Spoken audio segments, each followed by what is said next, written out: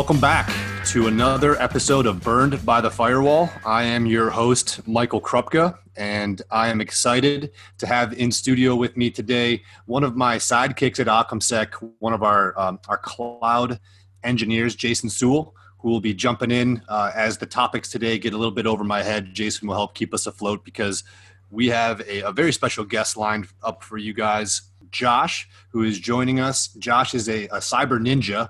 He boasts his GSSP, his GWAPT, his GCIH, and his expertise, as you could tell, is in cloud and network forensics, as well as being an application security engineer expert. So we have a host of really cool questions lined up for Josh. Without further ado, Josh, welcome to the show. Thanks, Mike. I appreciate the invite. Very excited to be here with you. Hey, so just to get started, can you give us a little bit of an idea of kind of how you got to be in your position, maybe a little bit of your professional journey, and sort of what it took to get to your position today? Yeah, it's a good question. It's a fun trip down memory lane. I, like most people, I got my start, 20 plus years ago working in systems and systems engineering. I started off as a network engineer, and I did some work as like a government contractor type. And that was great, and that's super fun. And anybody who's worked with the ins and outs of network traffic can tell you that it is rewarding in that there is a positive and a negative outcome. Like it's one of those things that, like, if you're a construction engineer, at the end of the day, you get to say, look, I built this room, I built this house. You have a functional end state. And being a network engineer, at least superficially and topically, gives you that same sort of gratification of, okay, like things are working, things are talking. I don't have to worry about the layer 7 stuff because everything is communicating now. That's somebody else's problem. As part of that gig, as I moved around, as people are wont to do in tech fields, as things get boring or less interesting, I moved into a job with some really, really bright people who were already chock full of network engineering staff. So when I came on, they said, we hired you because of your expertise, but we're hoping that we can fit you into a different bucket of skill sets. So at that gig, I worked with more, Linux development, writing some code, writing some bash scripting, writing some Python scripting, and doing some information assurance work. And I found that amongst that group, even though it was at the time very compliance centric, the information assurance type of work was really appealing. And moving from a place where you're just trying to get things work as an operations guy and into a place where you're working with good guys and bad guys, and providing that kind of defenses was really appealing to me. And so I hopped around after that and did a lot of InfoSec type jobs. I started out just doing a lot of compliance related work, a lot of risk management framework stuff, a lot of vulnerability scanning type work, which I feel like is a place that most of us get started in at some place, and then moved on to some of the more challenging work that led to, which was writing secure code, doing some pen testing work, web app pen testing, and code analysis, a little bit of exploit development. And then ultimately, when I got sick of banging on the front door and breaking into stuff, that led to moving over to the other side and detecting those kinds of attacks and attackers, and trying to see if all the creative methods that pen testers will use and application security guys will use to get in is something that we can catch them in the act of and prevent them from doing, which has been very rewarding. And I've spent more time doing this than anything else. That's a really interesting background. Again, I think you touch on a point where a lot of professionals start in that sort of vulnerability scanning place, and they kind of grow from there. And I want to talk about real quick before we dive into more of the technical stuff, some of your growth in that. If I'm not mistaken, Josh, you spent some time in Hawaii. And since some of us here on the podcast are based in Hawaii, maybe you can talk to the audience about your ties back to Hawaii. And then I want to ask you a couple local spot questions just to get your opinion. Oh, man. So I was, prior to all of this, I was Navy, as many of the people who find their way to Hawaii are in some branch of the military. And, I was, as a very, very young sir, my family had lived there too. So that was kind of my second time swinging through the islands. And it's just, it is every bit the stereotype that everyone makes it out to be, in that it is beautiful and it's gorgeous. And it's an unexpected slice of paradise in the middle of an American framework, and it makes it hard to understand how we like kind of govern the Hawaiian Islands the same way we do the rest of the places, because there is no place in the rest of the United States that's even remotely similar to Hawaii. But yeah, it's a cool spot, and I've enjoyed my time out there very much. And I respect that when you live there, it's a very different experience. But I can't. As of right now, I can't picture ever getting tired of being there. So talk to us about your favorite local eats. Maybe you have a favorite type of food or a restaurant that sticks out to you, and then we'll move on to some technical stuff. God, I love that we're doing this, man, because I remember having a conversation with some buddies recently and saying like, man, like if you don't have the Loco Moco, or if you're not getting the right kind of Saimin, we're talking about this kind of stuff. And I remember realizing about 20 seconds into the conversation that absolutely nobody had any idea what we were talking about. And these aren't like, this isn't a lexicon that's shared by anybody outside of the islands. But I think that huli huli chicken is special and unique. The span musubi, like when I find that in places outside the island, like it is rare and far, few and far between. I love that stuff. And I think that my love of ramen and the incredible ramen scene that we have out here on the East Coast is always from that Saimin scene that you guys have on the Big Island and on Kauai. Bro, I'm hungry now. Yeah, right. We shouldn't have started with this. Well, no. See, now we worked up our appetite to talk about all the other fun stuff, and let's dive right into that. I think one of the topics that Jason and I kind of landed on before the podcast was we definitely want to probe and get your input on the main differences between executing a cloud versus network or on-prem forensic investigation, and just kind of take us down what that looks like and what the main differences might be for you. So I'm gonna throw around a phrase that has been bandied about very, very recently and is very timely right now. And it's that, the perimeter is no longer the perimeter. The perimeter is identity now. And identity is not a thing that's often going to be stored, or it's not going to be stored exclusively in your data centers and your on-prem environment. So the biggest difference between executing cloud-based forensic investigations or even like hybrid cloud environments is understanding what parts of that identity solution live in both kinds of places and being able to evaluate activity there properly. And that's a loaded question, because the things that we use and the tools and the procedures and checklists and automated software that we use to check for identity and for the abuse of identity on-prem is very easy to collect a full forensic accounting from. When you're looking at that kind of stuff in the cloud, now you've moved on to an API-based structure in which you have to have a little bit more of a relationship with your customers, in that like they have to give you the ability to kind of see this stuff. You're not able to just grab disk images or memory images and go in most cases.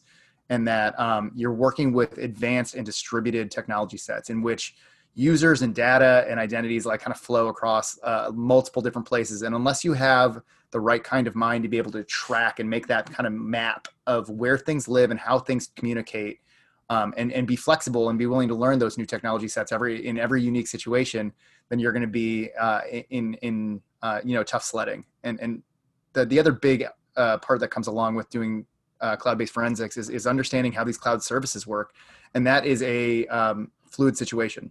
In order to properly evaluate these environments, whether you're talking about a Google Workplace, G Suite, GCP, AWS, Azure, it doesn't matter. They all have a similar core set of technologies, but they all also have services that are unique and that represent unique avenues for compromise and for forensics. So you have to at least have a functional understanding of how these things work, how these platforms communicate with each other, how they store data, and how they utilize that identity piece in order to restrict people from, kind of breaking out of their bubble.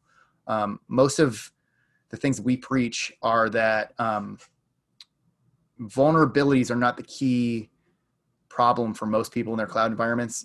Recent events notwithstanding, what ends up being the problem with cloud environments and allows the bad guys access to the crown jewels tends to be just service misconfigurations. They tend to be user error and not driven necessarily by vulnerable software. When you bring up kind of identity as the new perimeter, right? I know that, like you said, that's kind of been thrown around a lot, but can you kind of just in your words, what does that mean? Because I think sometimes when we talk to people about that they don't know how to resonate or kind of like think about that, and what it means. So what does that mean to you, I guess, in your own words?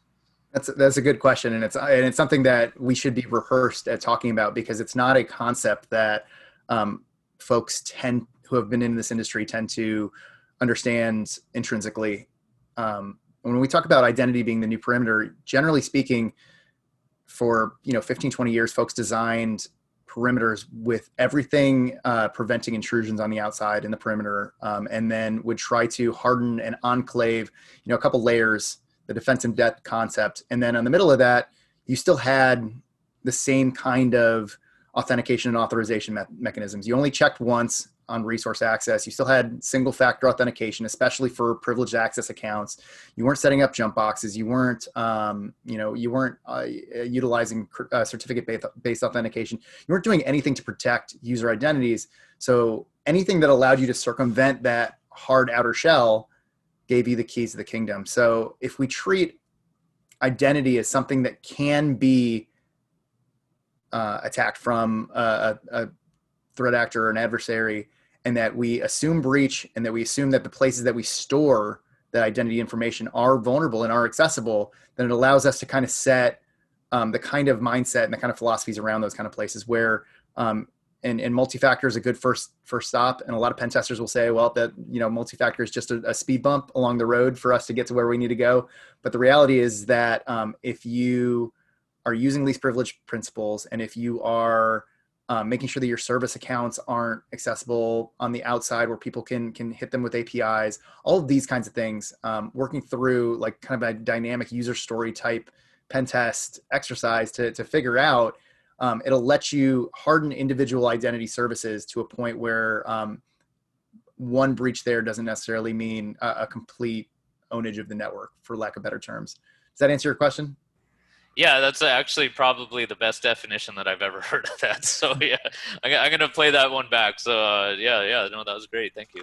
Yeah, I hate to use terms like multi-factor, and I hate to use terms like least privilege, because those kind of speak about, those talk about services the way that we understood them 10 years ago. And really all I'm trying to say is that we have to restrict things down to like the base units and build in detection mechanisms that let us know if things have been touched that haven't in a relevant amount of time. And also make sure that, like I said, if your credential use does manage to get popped, that it isn't one credential use leading to a massive cascade of impacts. So thanks. Yeah, Josh, I think sort of where this is sort of wound around to is a topic that's really big, I think, recently and just in general, is zero trust. And I want to get your thoughts on zero trust, specifically at the private sector level, how best to implement it, and just any sort of insights or cautions or anything that you might want to share about that. Yeah, I'm glad we fulfilled our contractual obligations to use like the most important buzzwords up front in this conversation, because zero trust is it, man. Like if you are a CIO or a CISO and you're not talking about zero trust as your base architecture, then I don't even know what we're doing out here, man. But yeah, zero trust just basically means assume breach. Like we said in the last session, it means assume that every individual component of your system is going to have untrusted or untrustworthy sources around them. And so when you design applications and you design all of the multi-tier, front end to back end stack pieces that will touch that, you have to assume that each one of those can be compromised. And if you do that in a way in which that compromise doesn't necessarily take down your whole application platform, B, doesn't allow a user to reuse the identity or the credentials that piece was giving up, and that the management and auditing and visibility into those remains independent, so that you can track what's going on between the stacks, and it gives you a good first leg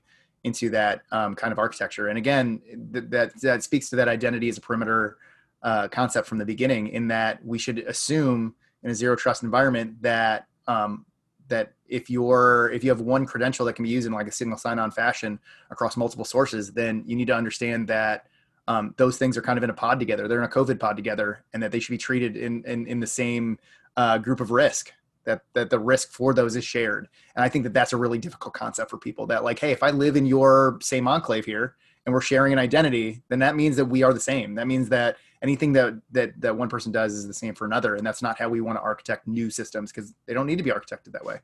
Speaking of the architecture, I mean, kind of like, I think one of the challenges is, or perceived challenges, I don't know, this is kind of from, I guess, from what I've seen is, you know, the breadth of services and kind of the scope of, you know, where these identities reach and stuff, I think are very probably hard for people to understand, especially at the pace, you know, that things move, and you have multi-cloud and just the breadth of all of what it is.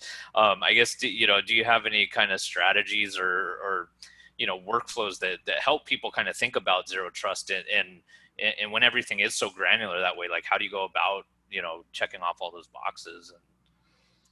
You know, maybe this is a piss poor analogy, but I think about it a little bit of the same way that I think about, I think about multi-cloud the same way I think about like Internet of Things at home. You know, when we set up home environments, we're talking about like creating multiple layers and enclaves for trust. We have IoT level trust. We have our home, you know, phones, laptops, whatever for trust. We have cameras on another, you know, trust environment, and we create trust boundaries between those kind of things. When we're talking multi-cloud, we also need to approach it from the same trust boundaries of, you know, my SaaS applications and my cloud-based hybrid services and my on-prem services maybe don't need to share the same identity. I know it speaks to that usability, security, functionality triangle, that if I take away from your usability, if I make it harder for you to use these systems with the same credentials or with the same services, if I don't connect everything directly using API, that's going to make your might bifurcate your data sets and all this kind of stuff.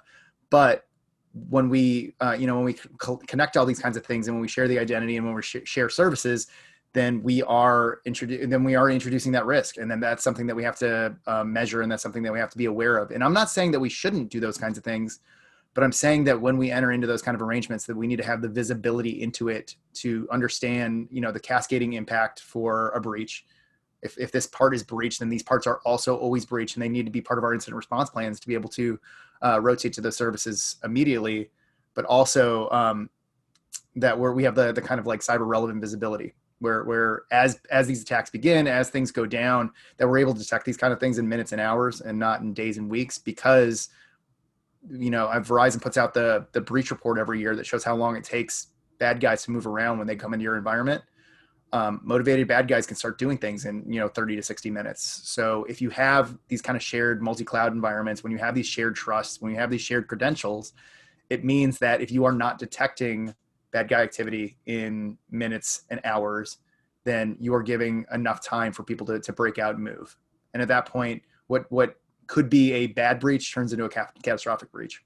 So talk to me a little bit about some of the, I guess, unique attacks that you're seeing in the cloud right now, or ones that have your attention that you might want to comment on today. Unique stuff that we've seen over the last year or two. Obviously, like we've talked a lot about cloud here. We've started to see places where that cloud to on-prem trust relationship through like AD hash sync and the like is being utilized more and more. And that the trust relationships that Microsoft components give to each other in that kind of environment, when we talk about hybrid cloud, has been taken advantage of quite a bit. And that has been new and novel, because I don't think that, you know, 2-3 years ago, people were really talking about cloud as a part of the forensic toolkit. Like, for the most part, cloud as part of an attack just meant infrastructure as a service, that like you had some servers that were running up, and the compromise and attack path was exactly the same as it would be as it's on-prem. Now we're starting to see those services kind of manipulated. We're starting to see folks taking advantage of the the M365 and Azure environments and using those as a gateway kind of into on-premise environments. And I think that those have been very interesting to see. We've also started from the cloud perspective that I think is cool, is when we have started to see how AWS services are utilizing these kind of breach patterns, that it tends to be via the APIs and what people can do to enumerate users and to use those APIs just continually without any kind of visibility, ping the services. AWS issued a public statement like 2-3 weeks ago talking about how the only way you can stop folks from enumerating some of their services on the outside looking in is to just have good,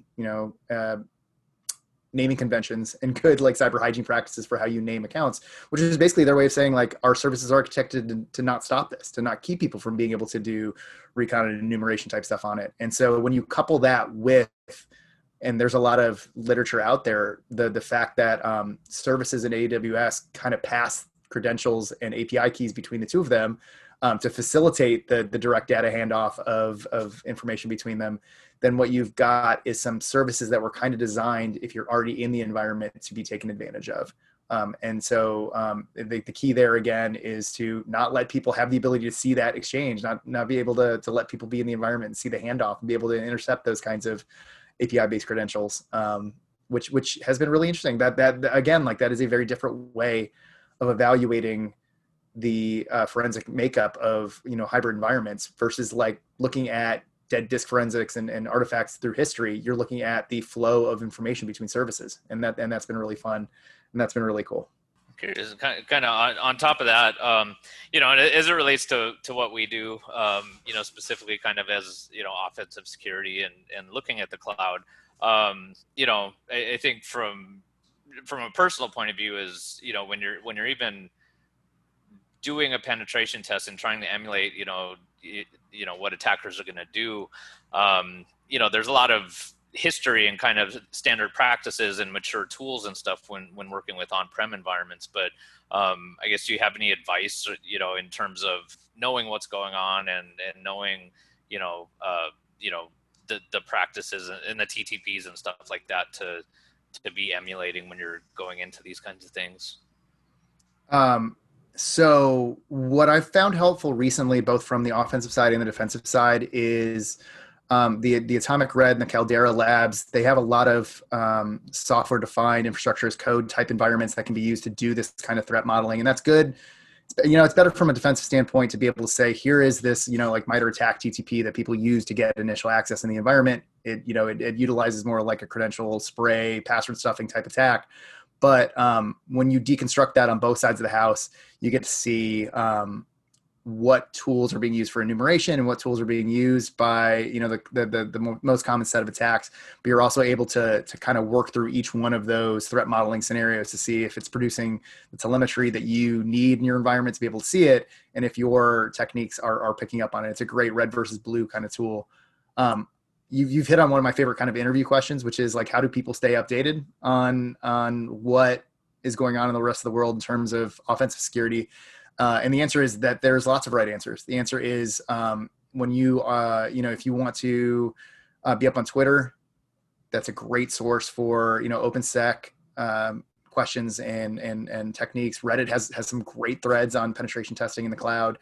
And good examples of that, the SANS content that they put out in terms of tool sets. They publish, a great timely bit of unique and individual tools, 50 or 60 a year, that are still relevant in the space and that work in these kind of cloud environments. And we're seeing a real breakout of training focused around it. We see a lot of the big vendors now offering, AWS, Azure-based pen testing capabilities, in which they really pay good heed to the nuances of pen testing these kind of environments. And I like that for the most part, both AWS and Microsoft are good about not restricting that kind of testing. That I think that we were in a place 10 years ago, as these services were just coming online, where cloud was considered like you wouldn't want to bang on a service that's running in the cloud because you wouldn't want to anger the cloud vendor, which kept people from being able to emulate these kind of attacks and test it and do that kind of stuff. And they've taken a big turn on that. I think that nowadays, as long as you are being upfront about what the usage scenarios are, that you can now get into a place where you're doing that, and you can do that in a repeatable way, which I really like, through the use of things like Terraform and CloudFormation to set up your environments for it. Hey, so as we sort of dig into the cloud a little bit more, and we're talking about the misconfigurations being one of the biggest issues in the cloud, what are some of those critical mistakes that you see in those environments as you're going back through and trying to tell the story of what happened in an incident? So it's not any different from how we run into serious problems in on-prem networks that we do in the cloud environments, in that they are designed by developers who do not have security baked into the beginning of their SecDevOps process, that things we're working on. And financial industry, big business, they're much better about this because they have stakeholders to report to, and they've got regulations that we don't have to pay attention to. But in smaller business environments where cloud represents the biggest opportunity to save money and to cut costs and to modernize services, we see either a lift and shift, where we're just taking exactly what the crappy on-prem security looked like and picking it up and dropping it and making a crappy in the cloud security product, or we're building new things in the cloud where we're not baking security in up front. And that's true for applications too. It doesn't matter what kind of built-in security services you're getting from that commercial cloud vendor. If you are building applications in it that are inherently insecure, then they're going to have the same problems. Then people are still going to be able to use those application vulnerabilities to enumerate your data and to pull things back that they don't have any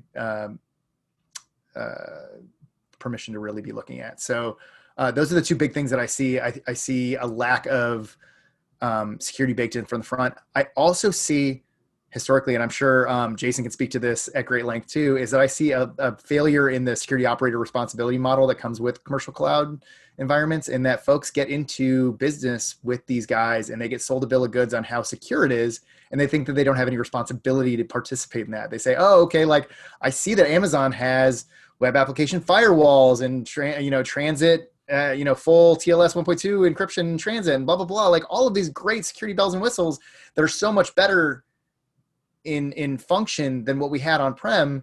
And then they leave an S3 bucket world writable.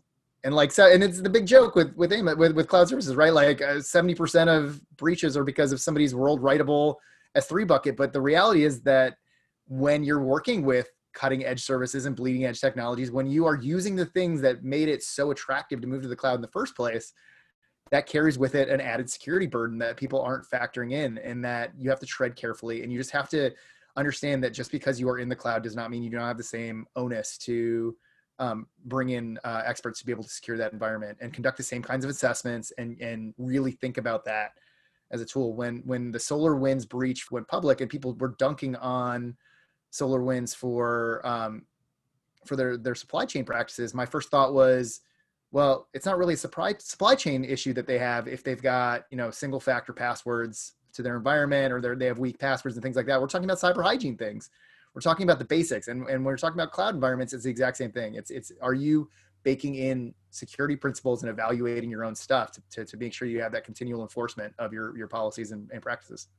I think one of the challenges I've seen too is that kind of developer democratization of deployment and configuration and all that kind of stuff, and even people that potentially that aren't developers, that it's a new environment, and that all these security controls are in place, but to really grok them and go to a deep level, and especially when you're talking about like AWS, I mean, just the breadth of things and the pace that people have to move at. But I think that's for sure one of the patterns that I've seen is that developers have more agency over these environments, and I think for some people even having to go, even if they're ops people, having to get used to scripting and infrastructure as code, that's not what they've been doing for 15 20 years or whatever, and so it's I think it's just a hard job to keep up with all of that, and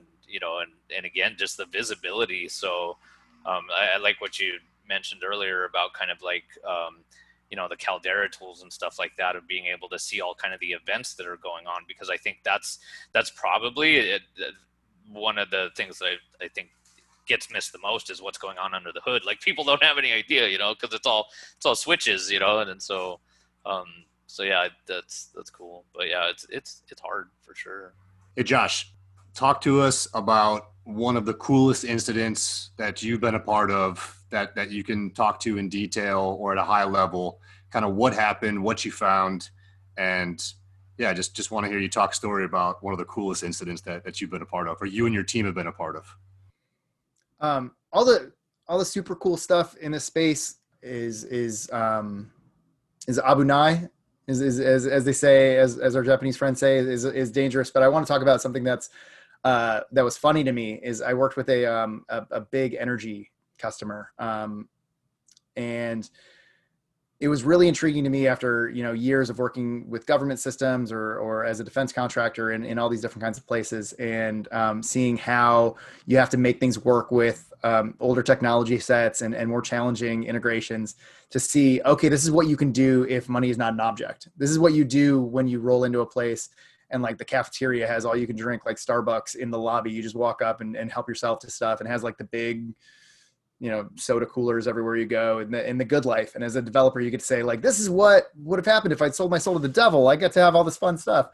But what I thought was interesting in these kind of environments is that often the services, the IT services and security services are outsourced, and they're outsourced to a variety of vendors, which creates its own interesting dynamic in that you have different chunks of the people who are responsible for the ecosystem with different levels of visibility and knowing where different skeletons are buried. And that's not a conversation that ends up being translated easily to a CISO or CIO, is that like, you're not getting that full wholesome picture. So the thing about being a good incident response team is that you get the visibility that lots of different people individually have to give in order to put that together, but that we get all of it. We see all the data flows, we see all the endpoint statistics, we see all the cloud flows, we see what you're using for an identity, and we see what is covered and is not covered by your tooling.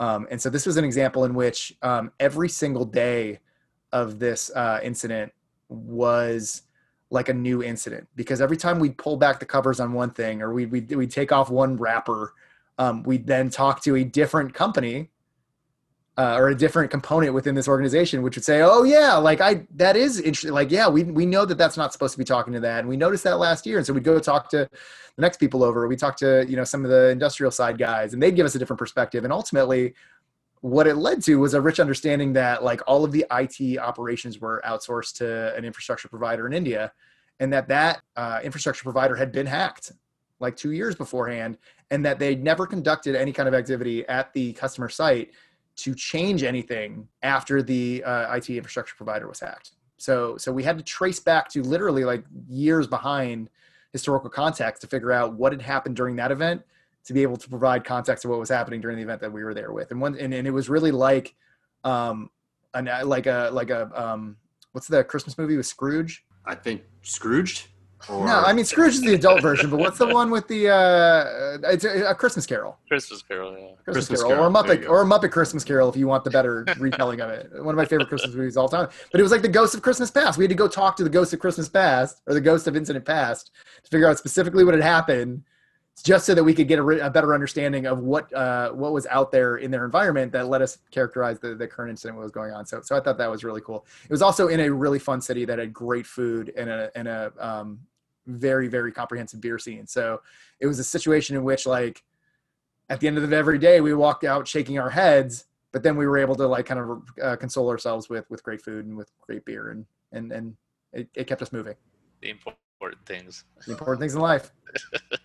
Hey, so I guess in terms of with those types of incidents, and as your team uncovers all these juicy details, what are some of the things that you would recommend CISOs or ISOs do, or an incident response team does on location that are helpful for an investigation team like yours, or are like absolutely do not do type things that are going to make your job even harder? I'll start by saying feeding people as a CIO or CISO when they come to perform critical services for you, even if you're paying them a buttload of money, is always a good place to start. Like, the way to most nerds' hearts is through food and the right setups. So that's always a good first start. But broadly speaking, this isn't an answer that's super sexy or fun. Most people would be like, oh, make sure you focus on this tool set, or make sure you focus on these kind of techniques. Make sure you stay on the cutting edge. I would say that the most important part for effective incident response from both sides is communication, is not starting from a place in which you are only trying to dole out enough information to cover butts, but that you are not giving your incident responders and your security team the full picture. So from the start, make sure all people are on the same page with what the hypothesis is, what they think happened, what the environment is structured to be able to do, and what the environment is not structured to be able to do. The sooner you get to a place where your incident response team or your pen test team or whoever else understands the strengths and weaknesses of the environment as a whole, the sooner they can begin to start working through their scenarios, through their techniques, through their playbooks, and the better fidelity you're going to get on the outcome, whether that's on the offensive side or on the defensive side. The most important thing for me historically has always been to establish rapport with the customer that I'm working with. Make sure that the customer understands that this isn't a opportunity to get somebody fired or to point fingers at a security administrator who misconfigured something or, has a vulnerable application that's out there, it's let's not let that answer be something that we have to report up to stakeholders, or not something that we have to report to the media, because we're talking about people's personal identifiable information. So for me, it's getting that really, really rich understanding of how the environment is architected, how the security tooling and services factor in, where the hooks are, what the visibility and attack surface looks like, and then being able to work off of that hypothesis that I mentioned earlier. Like, if I was so-and-so and I had cause to be able to want to get into your environment and do bad things, what are the places that I could compromise to do that? What are the services that are my most vulnerable? And let's do a really good look at the forensic accounting going in and out of those services, or if you're coming from the offensive side, with the profile of those kinds of things, because hiding things or keeping skeletons in the closet at the end of the day is counterproductive to both of these exercises. That seems pretty self-apparent, but I think that is the inclination for a lot of professionals, to try to get on that defensive, that CYA tact. So I think that's good advice, Josh. I think we've touched on a bunch of really unique and interesting topics today. I really appreciate your time and coming on the show. I want to kind of open it up to you and give you the floor. If you have any closing thoughts or anything, any resources or tools that you want to plug, anything that you want to talk about, I want to give you the floor. I don't get kickbacks from anybody for prepping for talking about their tools, but I know in the space, the stuff that has been really fun and really useful is a lot of the network security and network forensics tools are actually a lot easier to integrate than people think. Things like Zeek, Bro, or the Corelight equivalencies, getting that kind of visibility where you can place it in a dynamic place around environments is always fun and is always cool. From an endpoint perspective, even if you're working with open source endpoint tools, make sure you have something that gives you that level of reach into an environment where you can see what's going on the host level.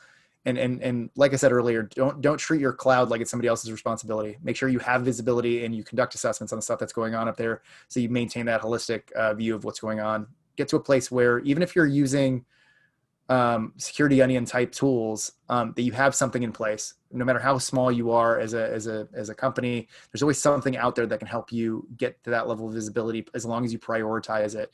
And we're in a world where I hope that after a year of Citrix vulnerabilities and VPN vulnerabilities and Microsoft vulnerabilities, that folks understand that if you want to work in commodity IT, if you want to have data that you are responsible for on any level, that you also have a commensurate responsibility that comes with it. And I hope that people are open and honest about that, and don't treat it like it's the elephant in the room. Well, right on, Josh. Again, great insight today. Our listeners, if you guys enjoyed the episode, make sure you leave some comments on our stream. Let us know if you have any feedback. Jason, thanks for joining the show, and we look forward to catching you guys next time on Burned by the Firewall.